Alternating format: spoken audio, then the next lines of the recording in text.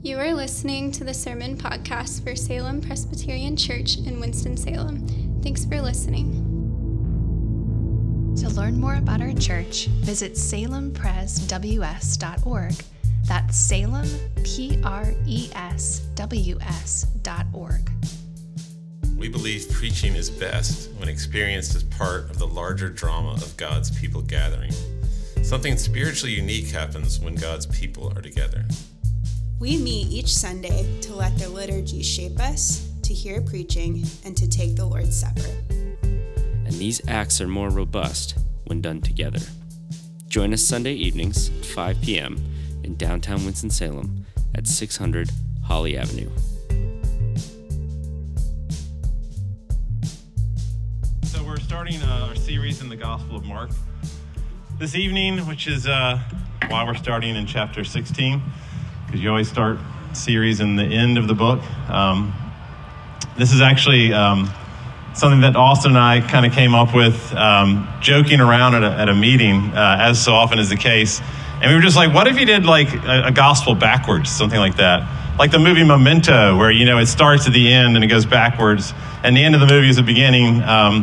There's other examples of that in movies, but I could not remember one besides Memento. That's my favorite. But there's something about that where you tell a story in reverse. I know somebody who reads the last page of a novel every time they read a book. And of course, I'm famous for spoiling things. So this works perfectly because I've just spoiled the end of the gospel. If you have never heard of a gospel before or read a gospel, now you know how it ends.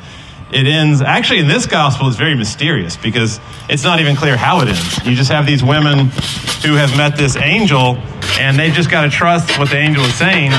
But they never actually encounter the risen Christ. Later on, the church couldn't handle this ending, so they had to add this other ending that's not really in there. But in your Bible, you might see this as an alternative ending. That's not in any of the earliest manuscripts we have. So this is where Mark actually wanted to end the book. But, it doesn't change your experience of reading a book if you read from the end. Or if you watch a movie. Like if you know that the Death Star explodes, there's a spoiler right there. But if you know that the Death Star explodes, when you watch the battle between Obi-Wan Kenobi and Darth Vader, and when Darth Vader kills Obi-Wan Kenobi, if you knew the Death Star was going to blow up, it would change the way that you would experience the lightsaber battle. So that's kind of like this, knowing the resurrection is going to change the way you read the crucifixion story, which is next week. And knowing the crucifixion story will change the way that you read the trial of Jesus, which is the week before that, and so on and so forth, till the very beginning of the gospel. So we thought we would try this. I think sometimes it helps to see things afresh when you read it backwards. For instance, I love to read, when I read the Psalms, I read the Psalms sometimes backwards. So I'll start in Psalm 23 with the end of Psalm 23. And then you read backwards. That helps to kind of see it in a new way. So that's what we're doing with the Gospels here. So I want to look at a couple of things about this ending of the Gospel, which is typical of the whole Gospel of Mark. Number one, that this is about a king. It's a very strange king. So strange, that's definitely a big part of the Gospel of Mark, that this king turns the world upside down. He flips the values of the world over. If the world's a pyramid where everybody's trying to get to the top and get above all the people to the one person at the very top, the king flips that over and he says we need to go to the bottom. And the very greatest is to serve from the bottom. And I am the bottom of the funnel where everything comes through me. Everything comes down to me. And the goal in the kingdom is to serve everyone above you. So that's the kind of king we have. And he upends the world by the way that he rises from the dead. Even the way that Mark tells the story is kind of shocking, subversive, revolutionary. So that's the first thing, is the way the story is told. It upends the conventions of the world. And number two, along those same lines, we see that Christ conquers the world. His great victory, his way of conquering the world is through crucifixion, through this instrument of torture. It doesn't make any sense. So those are the two things. He upends the world and he conquers the world through crucifixion. So first of all, verse 1, when the Sabbath was passed, that's Saturday, so this is now early Sunday morning, Mary Magdalene, Mary the mother of James, which is Mary, the Virgin Mary, the mother of Jesus, and Salome brought spices so that they might go and anoint him. So try to picture this.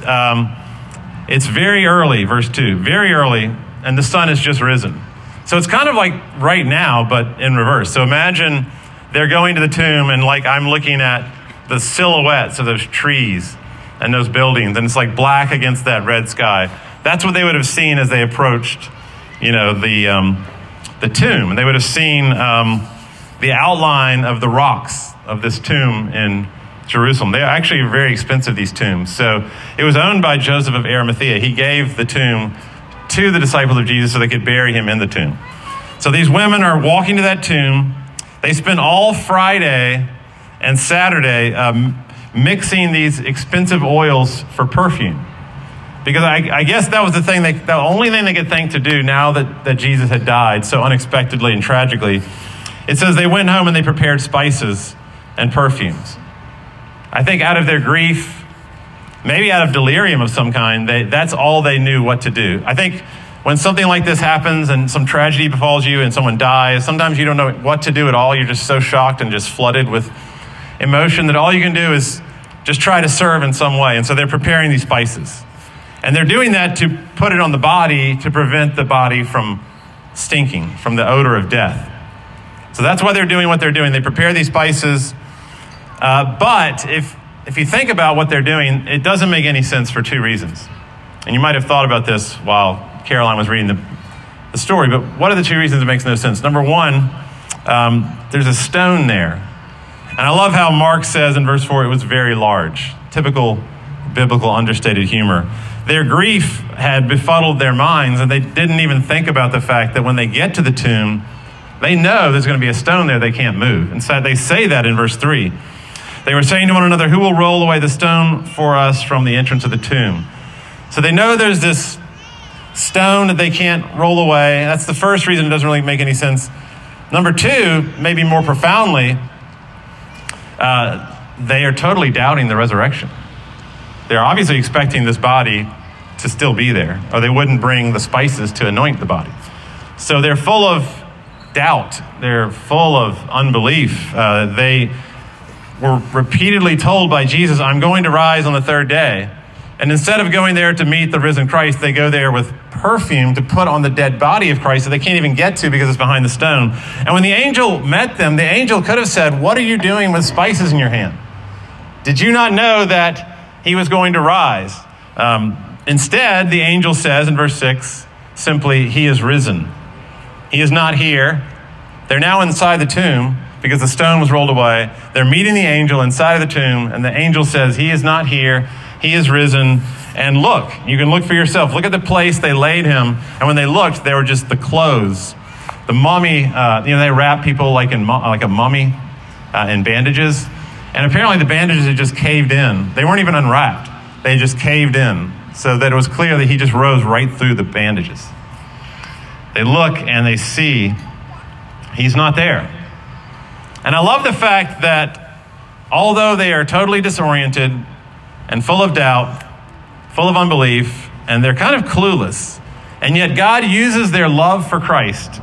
He uses their grief. And all they can do is try to serve in some way, the best they can. And he uses that to draw them to the tomb. Obviously, they weren't going there for the right reason, but he uses that desire in their hearts, that little flicker of love for Christ, and he draws them to the tomb, and he makes them the very first witnesses of the resurrection, which is the greatest event in the history of the world. And the very first witnesses were these three women, Salome, the Virgin Mary, and Mary Magdalene. One is a widow, one is a prostitute. We don't really know much about Salome, but these are not people who are on the upper echelon of society.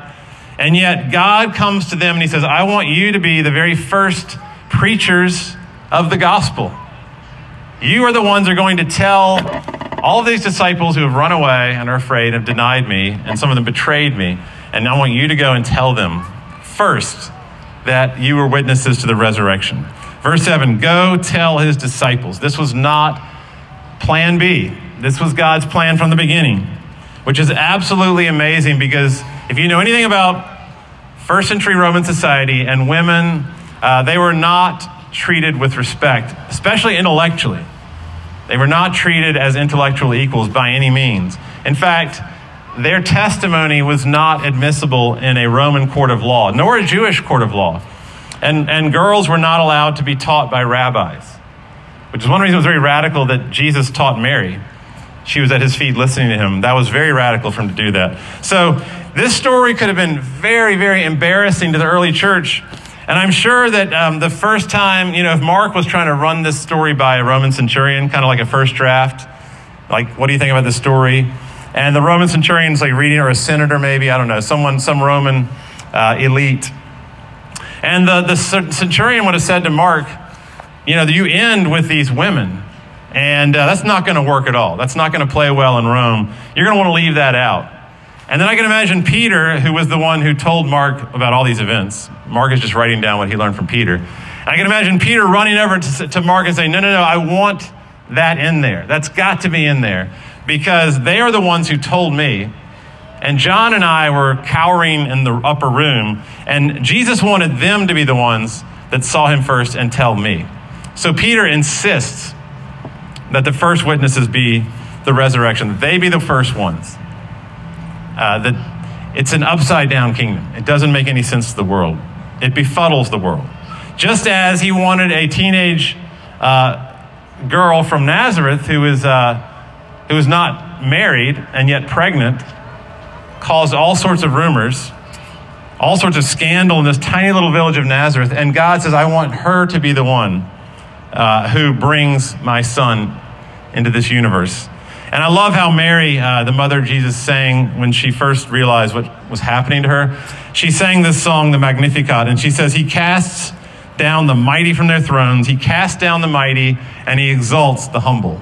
And that's exactly what he's doing in this story. He's just smashing the Jewish Roman view of women and their court systems and their philosophies. And he's saying, I don't care at all about the world's view of status and wisdom. And I love how Paul joins this, Paul the Apostle. He says in 1 Corinthians 1:20, where is the wise one? Where is the scholar? Where is the great author? Where is the great orator, the debater of this age? And Paul says, has not God made foolish the wisdom of this world, the supposed wisdom of this world? And so this story essentially puts a banana peel under the feet of the empire and completely trips up our definitions of importance and status and prestige, and they just completely fall flat on their face. And so you need to think about someone that you know, and maybe you're that person, someone that you know that they may think that their life has almost no meaning at all, that they feel totally invisible, they feel they are of no use. Maybe they're always in pain, and they're always needing help, and they're really frustrated that they can't really help anyone, and they just always need help. And, I've talked to people who said, I don't even know why I'm here anymore. I don't know why I'm on earth anymore. Why doesn't God just take me? All I am ever is a burden to anyone. I don't benefit society at all. And I feel like God would come and say through a story like this, that's just not the way that I work. You're fundamentally misunderstanding the way the gospel works. Because nobody could have been more invisible than these women. And no one would have felt more futile than these women. They were so confused. They didn't know what they were doing. And yet God says, I want Mary and Salome, I want them to be the ones to change the world. And God does this all the time in the Bible. He comes through things that are weak. Paul says to the Corinthian church, not many of you were wise. Not many of you were powerful. Not many of you were noble. But God chose what is foolish in the world to shame the wise. And he chooses what is weak in the world to shame the strong. And he chooses what is low and despised to bring to nothing the things that we consider important. That's just the way the kingdom works. So be encouraged. They didn't know what they were doing. I didn't know what I was doing when I went to seminary. I didn't know what I was doing when I planted a church. I was clueless. When people have children, a lot of times they don't know what to do with a child. There's this living thing in their hands and they have no idea what to do with. They feel totally clueless. And don't let anyone tell you that everything is futile or it's all for naught. or it's going to be disaster, because that's the way the kingdom comes. The kingdom comes when we are at our wits' end, when we don't even know what we're doing. We're so full of grief and bewilderment that we're just paralyzed. And that's where the kingdom comes in power. Sometimes when you're most embarrassed, when you fall flat on your face. Because when Jesus was hanging up there on the cross, being crucified, he did not look very powerful. And he probably didn't feel very powerful either. But he turned the world upside down. That's what they told. That's what the people in Philippi said about the Christians when they came. The people of Philippi said, these Christians are turning the world upside down, saying there's another king. And that's who Jesus was. He was the king that turned the world upside down. That's in Acts 17:6. So first, we see how he upends the world through the story of the resurrection, these women. And now number two, we see how not only does he turn the world upside down, he conquers the emperor. He conquers the devil. He conquers the enemy, the Satan, the deceiver of the whole world. And he conquers them through this crazy plan where, spoiler alert, but, when Harry Potter defeats Voldemort, he does the same thing. I won't go into that in detail, but check it out. If you want to know how evil is defeated, just watch the last Harry Potter movie. But it's very similar to this. He's like, come and do your worst, and let's see what happens. And that's exactly what Jesus does to Satan. Come and do your worst, and let's see what happens. So, verse 6, the angel says, you seek Jesus of Nazareth, who was crucified. The angel didn't have to say who was crucified. They knew he was crucified. It's not like they needed disambiguation on that point. There was only one crucified Jesus of Nazareth. Why does the angel say who was crucified? Because the angel wanted them to know that God is using the crucified one to conquer all evil. That really the epitome of evil, which was a crucifixion, will be the way that God will conquer evil. So imagine the centurion again talking to Mark, and they're processing the gospel. He's giving him some feedback, and the centurion's like, now, Mark, you do know what crucifixion was about, right? You know why we crucified people. You do understand why we erect crosses as the Roman Empire.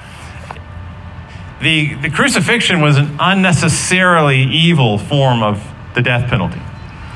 We think about the guillotine, the gas chamber, the electric chair. Can you imagine wearing a necklace with the guillotine on it, or any of those things? But those three instruments of death, all three actually, were invented by people who were trying to be very rational and scientific.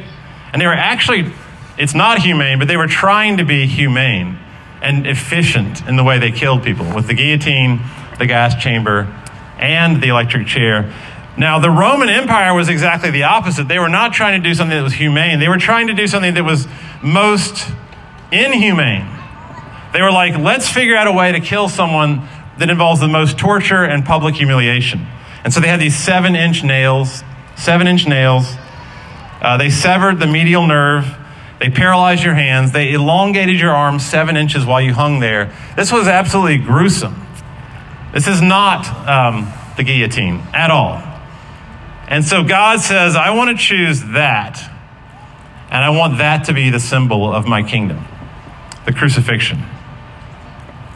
The centurion would say the crucifixion is how Caesar showed he was superior to all powers. A crucifixion humiliated and desecrated anyone who crosses Caesar. And it reaffirms that Caesar is God and Savior. They found an inscription about Caesar Augustus, and it said, the gospel of the divine Caesar sent to us as Savior, having become a God.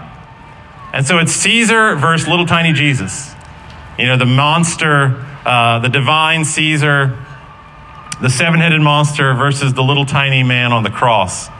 And Mark is saying to the Roman centurion, that's exactly my point. That Jesus of Nazareth was crucified and is now risen, and he has conquered. And he has swept up crucifixion into his own life, and he has conquered it. And the waters of the ocean have just covered over it. It's just completely been conquered by love. It's like a boxer, Imagine a boxer who has been just pummeled, smashed in the face over and over, and is down for the count, flat on the mat, and you think for sure it's over, and the other boxer is like dancing around, taunting him, standing over him, getting big over him, and the worst that the empire could do to the king, the worst that Satan could do to the Son of God, he had done, and he was down for the count. And then imagine that person on the mat slowly begins to move and like put their hands down and slowly get up. And you can imagine the fear of the one who thought they had done everything they possibly could to destroy him.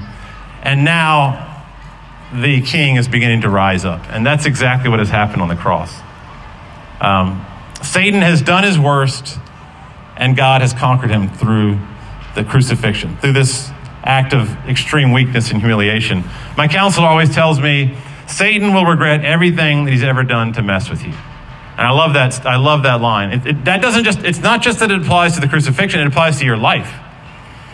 That the very worst things that have happened to you, all the dark designs of our enemy, and I do believe in Satan. I guess that's pretty clear by now. But if you have any questions about Satan, I'd love to talk about that. I don't know how there's any way to explain radical evil without the concept of Satan.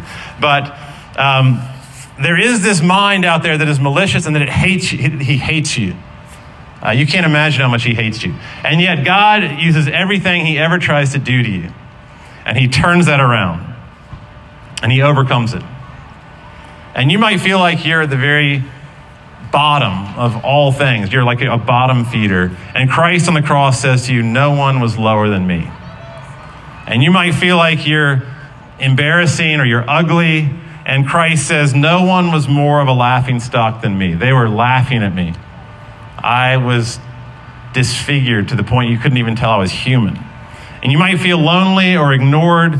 And Christ would say to you, no one has been more ignored than me. And you might have fumbled the ball or missed the chip shot or blown the free throw. And Christ says to you, that just makes for my best material.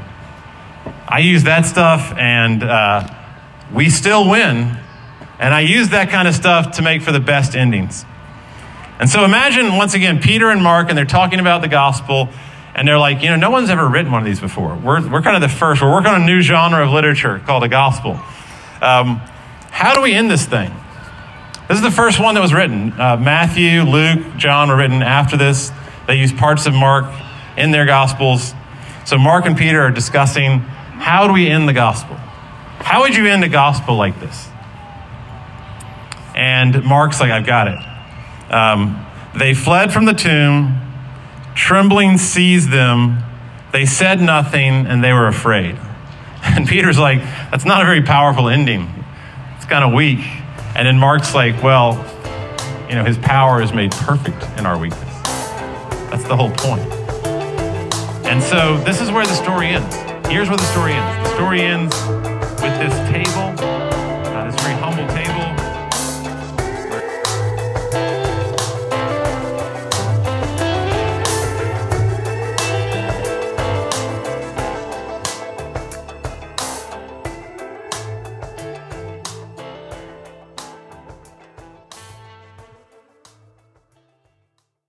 And remember, we love you, rascals.